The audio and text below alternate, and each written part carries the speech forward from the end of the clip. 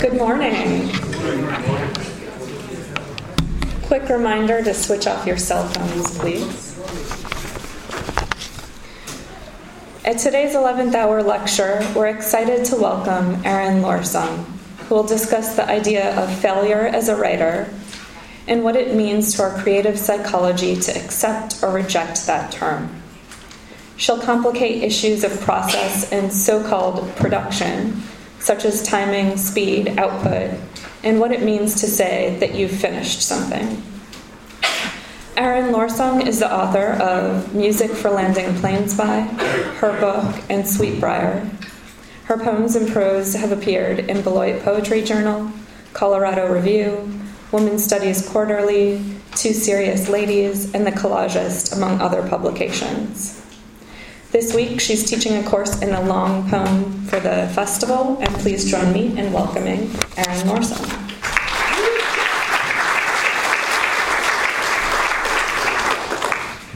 Thank you. Would it go here? Yeah, or maybe on this side, seems to be. And then we might watch out for the scarf. Okay. Or I can put it on the scarf. No, I'll just do this. Okay. Okay, I'll get that. Good. Now I truly do feel like Oprah. Or a preacher. Good morning. How are you? Good. Okay. I'm really glad to be here this morning to talk to you about failure. There are so many of you who have failed like me. So I'm here to talk about productivity and failure as a writer. I'll say up front that, of course, these things are not gospel, despite the microphone. That your experience may well be different from mine. That's okay. Maybe some of the things I am going to say will be useful and maybe they won't. Either way, enjoy the air conditioning. So, productivity and failure. I'm not sure whether these ideas are familiar to you, but the former, the latter in particular has been close company for me pretty much ever since I started writing in community. So when I was 16 and writing 400-line rhyming epic poems in my bedroom, I never thought about failure. But when I went to university and was in workshops, and when I went to grad school and was in workshops, and since then, as I've been writing as part of the larger literary community, the idea of failure has been a little ghost just over there most of the time.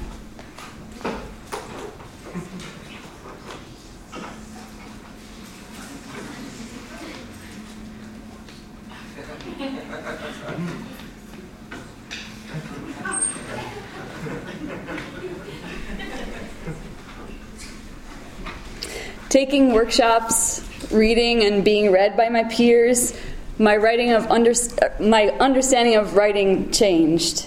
I became aware of differences between how I and other people looked at writing, which I had kind of imagined to be this one thing, which for me included things like sewing and watching movies and lying on my bed and not doing a lot of the part where I was sitting in front of a computer or at a notebook with a pen.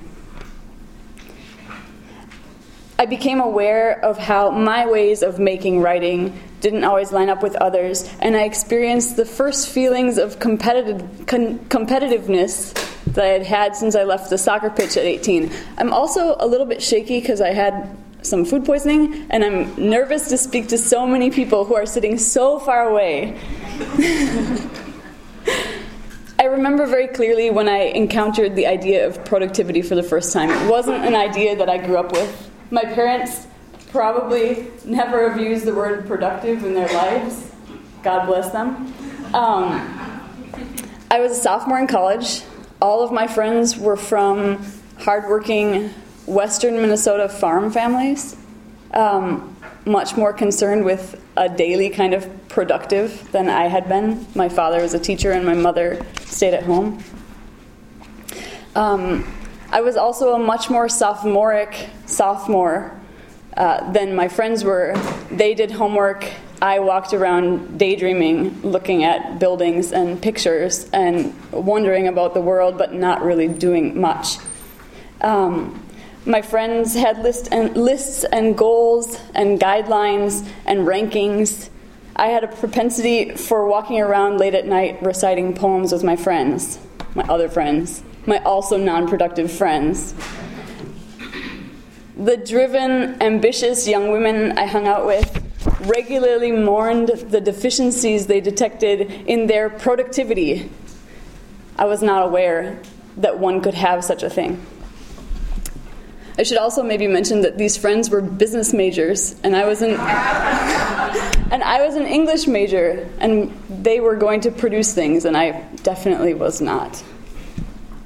Nevertheless, my friends' preoccupation with getting things done, producing, checking the boxes, crossing things off lists, rubbed off on me. And ever since then, I've been hard-pressed not to think of my whole life in terms of finished objects, good, and everything else, bad.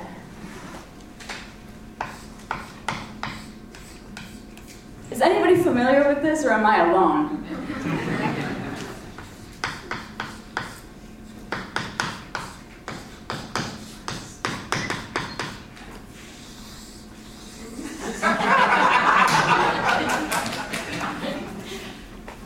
But hold on. First of all, what a narrow space I've just made for myself.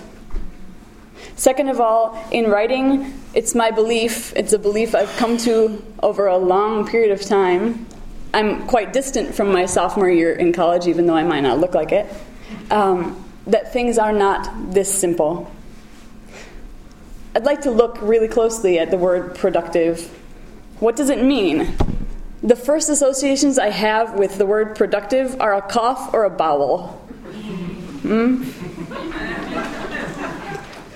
That's not the kind of thing I want to make.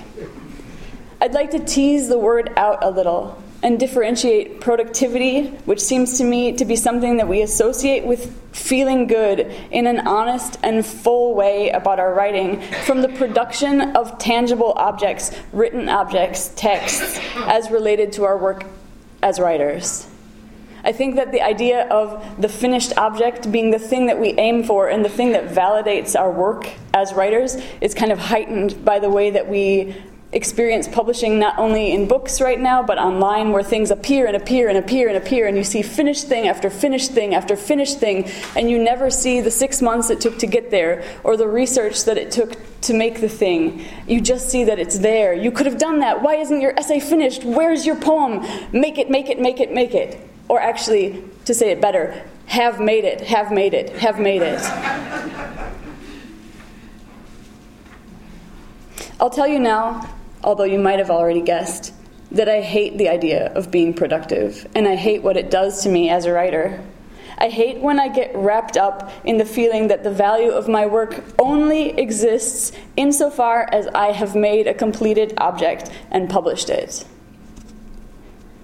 If we can disassociate the idea of doing things, writing, productivity, or kind of moving toward writing rather than writing as a finished thing, from the production of a finished or complete object, then maybe we can begin to see that writing as a process is something we're engaging in lots of ways, not only by sitting at a desk, and something that has multiple and polymorphous outcomes, not only published or publishable writing. I remember when I was in grad school for the second time, because some people just have to do it over and over until it sticks, that I was really having a hard time, and my advisor told me about Jean-François Lyotard, who's a French philosopher, and what she told me that made me feel like I could do it too was that he disavowed his books after he wrote them. Instead of going back and revisiting ideas that he thought were wrong, he just said, nope, I'm done with that. I'm not even looking at that anymore. I'm going to do this other thing. So that the books did not get redrafted and redrafted and redrafted, working over and over the same ideas. He said, I did that, it's over. I did that, it's over. I did that, it's over. Kind of moving in this process of the thing exists, I'm not going to trouble it. The thing exists, I'm not going to trouble it. I'm just going to allow it to have been made. the writing as kind of this process that was going on instead of something that you had to kind of work on the object until it was exactly perfect. Being engaged and active and thoughtful and attentive and empathetic and questioning and alert, moving through the world deeply in touch with it in as many ways as possible is what I'd call productive. That's our work, really. It's the invisible food source that nourishes us when we sit down to do the visible work of writing. The visible work of writing is, of course, the thing that looks like this.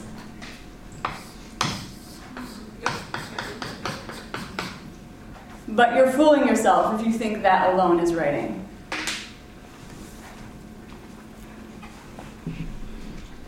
As much as, if not proportionally more than, the part where we sit at the desk, this other kind of work is the work of writing.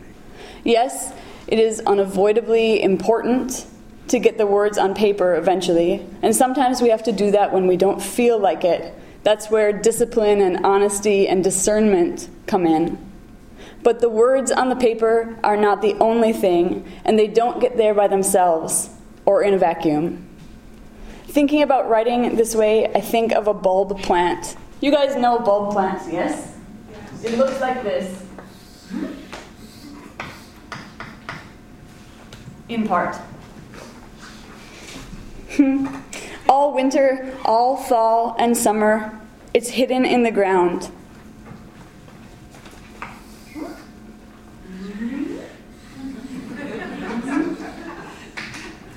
You didn't know it was there, and then the green started coming up. Only its leaves show over the summer until they die back or are cut off, and then it is truly hidden again. But it is not dead, it is not pointless, and it is integral to what happens one time a year in the spring.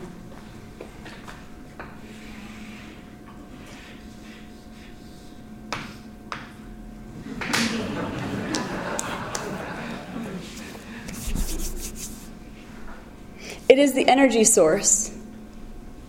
No one blames a bulb flower for only flowering once. We know it needs the time underground to prepare for that.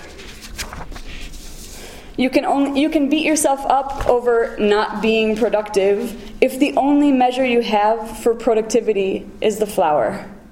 But consider how many months of invisible work contribute to that. Invisible work is part of our work as writers, but it can be the easiest work to neglect or denigrate because its relationship to the parts of writing that are publicly valued in our culture, the parts that can garner praise, support, payment, the finished, publishable parts, is complex and often hidden, just like the bulb. Balance is part of this. You have to know when to stick to your routines, when to push yourselves into the writing that is hands on keyboard or pen on paper. But I think there's value in knowing that we'd have nothing to write about if we sat at a desk 12 hours a day. Writing, the product of our work, the noun, comes from making connections between ideas, objects, feelings, thoughts, encounters, and storing them up.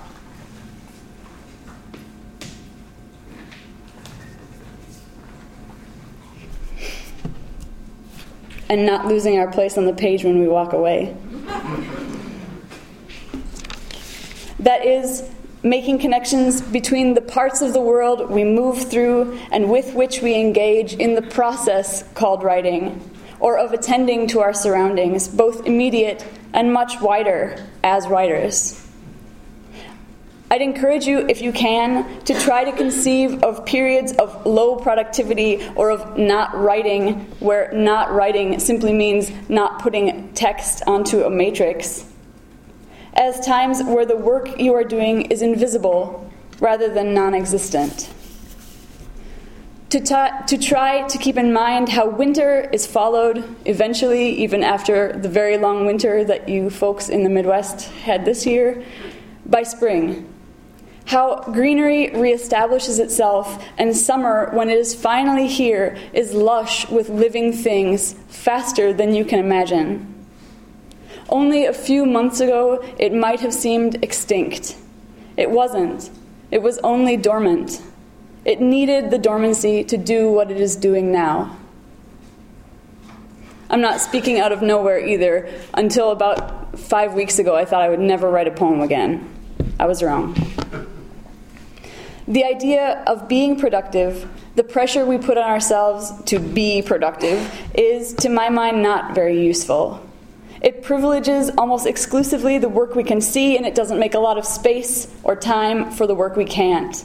It pressures us to let go of things like play and experiment for fear that they will cause us to fail. That is, that they will not lead directly to production of a finished or recognizable object. All that we do is part of our writing lives. When we wash the dishes, take a shower, walk the dog, prepare a meal, drive to work, we do this as writers. Or we can do it as writers. We can do these things with attentiveness, and when we do, the need to divide one part of our lives from the other part of our lives decreases. As a result, we're writing all the time, and we can see how all we can do supports or is part of our writing rather than taking away from it. It helps me resent the things I have to do less, because I can see that they are actually the kind of bulb plant time. Seeing my daily life this way has helped me be less uptight and precious about writing or the things I'm making. It's given me more willingness to experiment. It's made me feel less resentful of my own slowness and of the ways in which my daily life intrudes into writing. The result has actually been written objects that interest me more because they are more and more variously connected to the world. One concrete strategy I've developed is the continual use of a notebook. I have no social graces. I write all the time in public. I always have mine with me, and I write in it everywhere, on buses, at dinner, in church. I'm not writing things. I'm not writing complete objects. I'm just noticing what's around me and writing that down, along with anything, memories, corollary thoughts, that arrives. This has two effects on my more product-oriented writing at a desk. First, it keeps me very limber, keeps my brain lively, and helps prepare me to make connections in the piece that I'm working on. Second, it gives me a huge accumulated corpus of material, observation and detail to draw from when I feel empty, but also feel the need to write, rather than to refill via reading, walking, dancing, showering, doing chores, whatever. Using the notebook helps me go easy on myself during my winter periods. It helps me see that even when I'm not being productive, my attention to the world has heft and it has matter. Keeping a notebook reminds me every day of the variety of my writing practice and the nature of my writing practice as a process. You can see that it goes on. When I come up against the brick wall of my desire to be productive, and I do feel it, I am generally in a place where I've forgotten that writing is about making things never before seen, and that, as such, the making of those things might be strange, might not feel like writing. I tend to resist change in my writing. It's one of my bad habits, and it's tied to my fear of failure. Let me say from the first that although I don't always succeed in being kind to myself, I don't believe there is really a failure in writing, insofar as writing can be seen as an ongoing process. That is, even things that don't work, even the books we're going to later renounce, even the things that displease me in themselves are part of me getting to wherever it is that I'm going. I want things to stay the same, to be recognizable. I know that this is linked to difficulty. What I already know, what I've done before, that's easy. I like easy. At the least, it's easier than having to learn or try something unproven, something I might fail at. My habit is to resist what I haven't tried, to resist play, resist experiment in favor of things that have worked for me before, or in favor of some non-existent and therefore unachievable ideal way I should write. I'm afraid of wasting my time. This has really increased since I realized about a year ago that I'm going to die someday. Yeah, who wants to make crappy work if you're going to die? Right? I'm stubborn, particularly when I feel blocked. And for me, blocked is often integrally tied to a need to be productive in visible, legible, normal ways. I'm great at finding ways to avoid what I deeply fear: obliteration, meaninglessness, failure. And a primary avoidance tactic my brain supplies is the suggestion that play, which is not guaranteed, which resides in process, which is indeterminate, which is opposed to established ways of succeeding, is useless, or that the only valuable thing is that which leads directly to a product with a capital P. Guess what the result of listening to this fear is? I end up doing nothing. I don't know about you, but when I listen to what I fear, I don't do anything. I let the fear of doing something wrong distract me. I let my persistence drop. I walk away from the page. I binge watch bad TV. Oh, did I just say that in public? Yeah. I get fed up with myself, and my brain assures me that this is just proof of how blocked I am, how incapable I am, and how nothing I make is any good. What a bad writer you are, my brain says to me. Everyone else is out there writing their 5th novel. Look how many prizes those poets are winning, and you can't even bear to open a new Word document. 3 things, brain. First of all, that's wrong, and I'm no good are anxiety responses. It's not my place to make right or wrong work. Those are long-term judgments. They will most likely take place after I die. My responsibility is only to keep on, to continue writing and observing and taking notes. The more and the more unfamiliar pathways I take to that, the better. Second, there is no pure wrong or pure right. Especially in the low-stakes world of writing, this is not brain surgery. I can do things over. And penicillin was wrong. The microwave was an accident. Cornflakes, that miraculous substance, were boiled over mush that happened to crisp up on a stove's hot surface. Truly. The way I'm used to writing or coming to writing is only that, what I'm used to, value-free. There's no absolute or intrinsic good in it, no moral position. There's no reason not to change. Third, work takes time.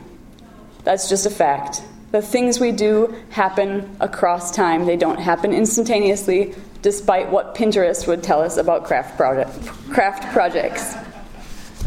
It's useless to compare a work process to a work product, which contains only obscurely the process of its own making. Paying attention to what others have gotten done does a disservice to my process of getting things done itself. Let the comparisons go if you can, brain. Sure, it's hard to see the map from above when you're only beginning to chart the territory on foot. But one day you'll be there. Just because someone else has a map in hand now doesn't mean you won't. And it doesn't mean you have to make yours in the same way. In the face of my fear of failure, I need, counter to my intuition, a writing practice that is broader, not narrower, that offers me more, not fewer ways of making and understanding writing. Incorporating the wrong ways of writing,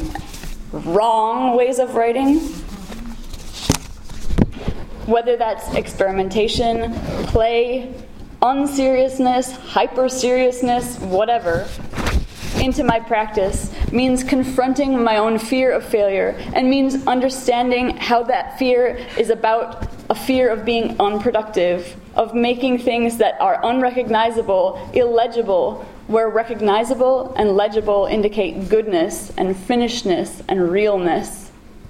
I want to stake a claim to what is unproductive in my writing, to what makes me tremble, to what I avoid, to the ways I fail, because looking back, I see that those places, the places I fear, have often been the indication of the richest loads of writing that surprise me and give me deep joy.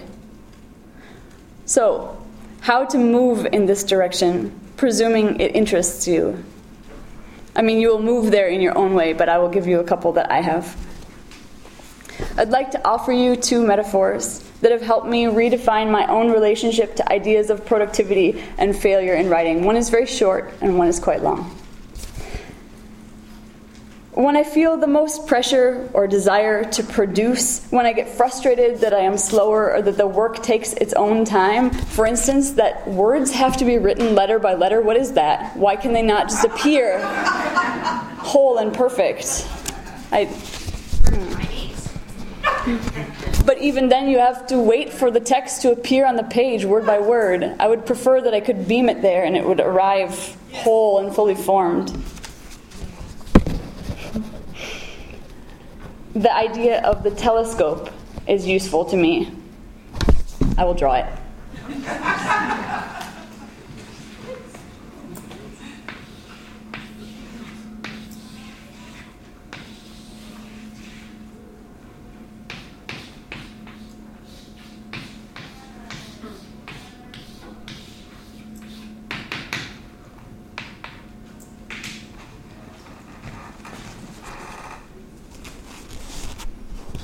I imagine my frantic desire to write everything now, to finish even as I begin, to have the writing done even before I do the writing, as a collapsed telescope on the right.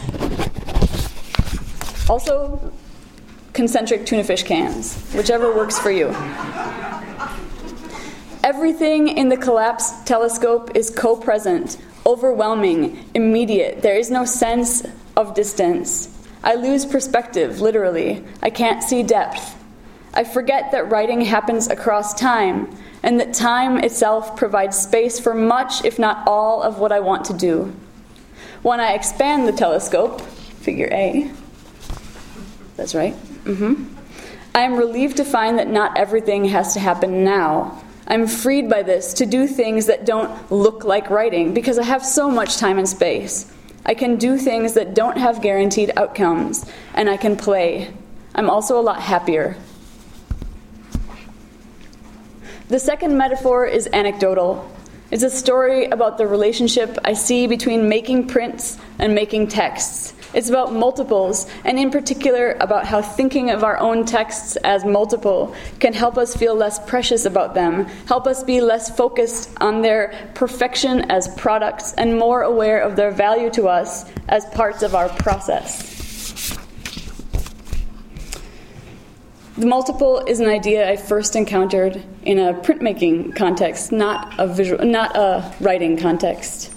I was taking print courses as part of my writing MFA, and the printmakers were always talking about the multiple. What they meant was that in printmaking, you have a matrix. How many people are generally familiar with printmaking? Wow, fairly good proportion for the rest of you. In printmaking, you have a matrix. Let's say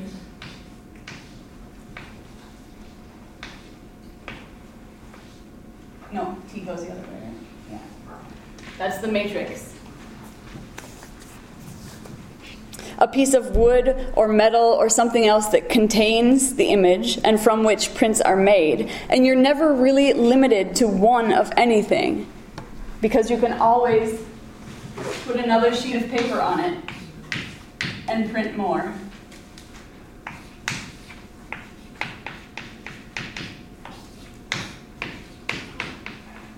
You see what I mean?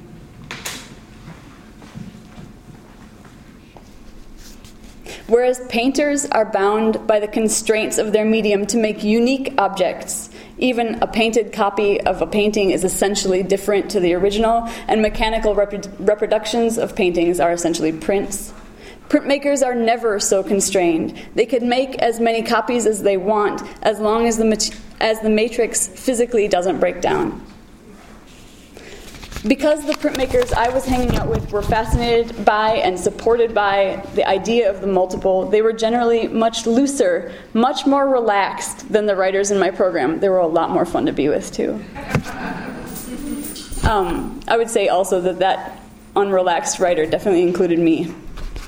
As writers, we had this feeling that there was just one thing, that whatever we were making was fragile, delicate, could easily be ruined by a misstep, and then we would have spent all that time, all that work, making the thing that was now a failure.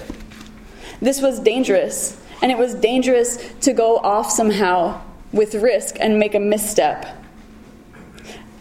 The unknown or unsure direction was a threat to our work. The printmakers, on the other hand, could do this because they were secure in the multiplicity of their medium. They knew that if a print didn't work out, they could reprint. They could do it over. They could rework the matrix that they had originally printed from. They could use a print to make a new matrix. Their work was able to take more risks because of this. Not only that, but they were able to make much more stuff. They were physically much more productive because they were aware that each new print was at the same time its own thing and part of a larger whole. They also introduced me to the idea of preciousness, which was for them a negative quality, a quality of brittleness, tightness, smallness, narrowness, with none of those qualities as a kind of intentional statement. Preciousness for them was the manifestation of fear. Fear of taking risks, and fear that blocked out the natural capacity of the multiple medium for more, for further. Preciousness meant you hadn't realized yet that you were working in multiple, and that, therefore, it was very difficult to do anything really wrong or to ruin anything. If they could do it in prints, I thought, there was no reason I couldn't do it in writing. After all, especially with computers, it's very easy to make a multiple. Just copy and paste and save, and there you go. And that idea gave me a great gift. It gave me the sense that my writing could exist in many states, that taking risks like erasing, randomizing, adding things that felt wrong, doing all kinds of experimental moves was possible, and also that it really didn't endanger what I had made. It helped me realize that my writing, in the general and as its constituent physical parts, can exist, can go on existing, even if I change it, even if I destroy it. That revision or radical change doesn't affect the fact that I made this one way first.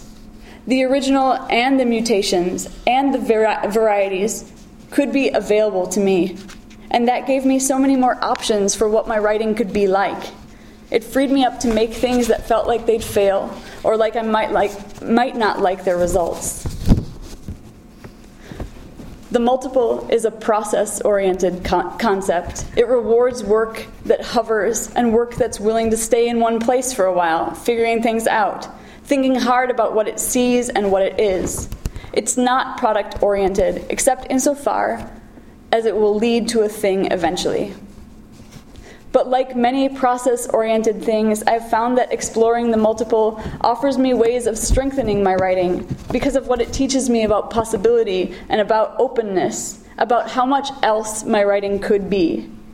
And that, for me, has always been worthwhile, even when it doesn't immediately generate a product, finished or finishable writing, because it makes the writing that I do make much more thoughtful, much more intense, much more decisively, not accidentally or contingently itself. So what does this have to do, say, with your whole life, with writing as part of your life, with productivity as a writer? What does knitting, walking, reading, seeing movies, sewing, washing dishes, cooking, taking a shower, walking the dog, any of this have to do with writing and with the idea of the multiple? In my experience, part of taking care of myself as a writer is paying attention to the fact that I cannot always be writing. Some writers can, you may be among them.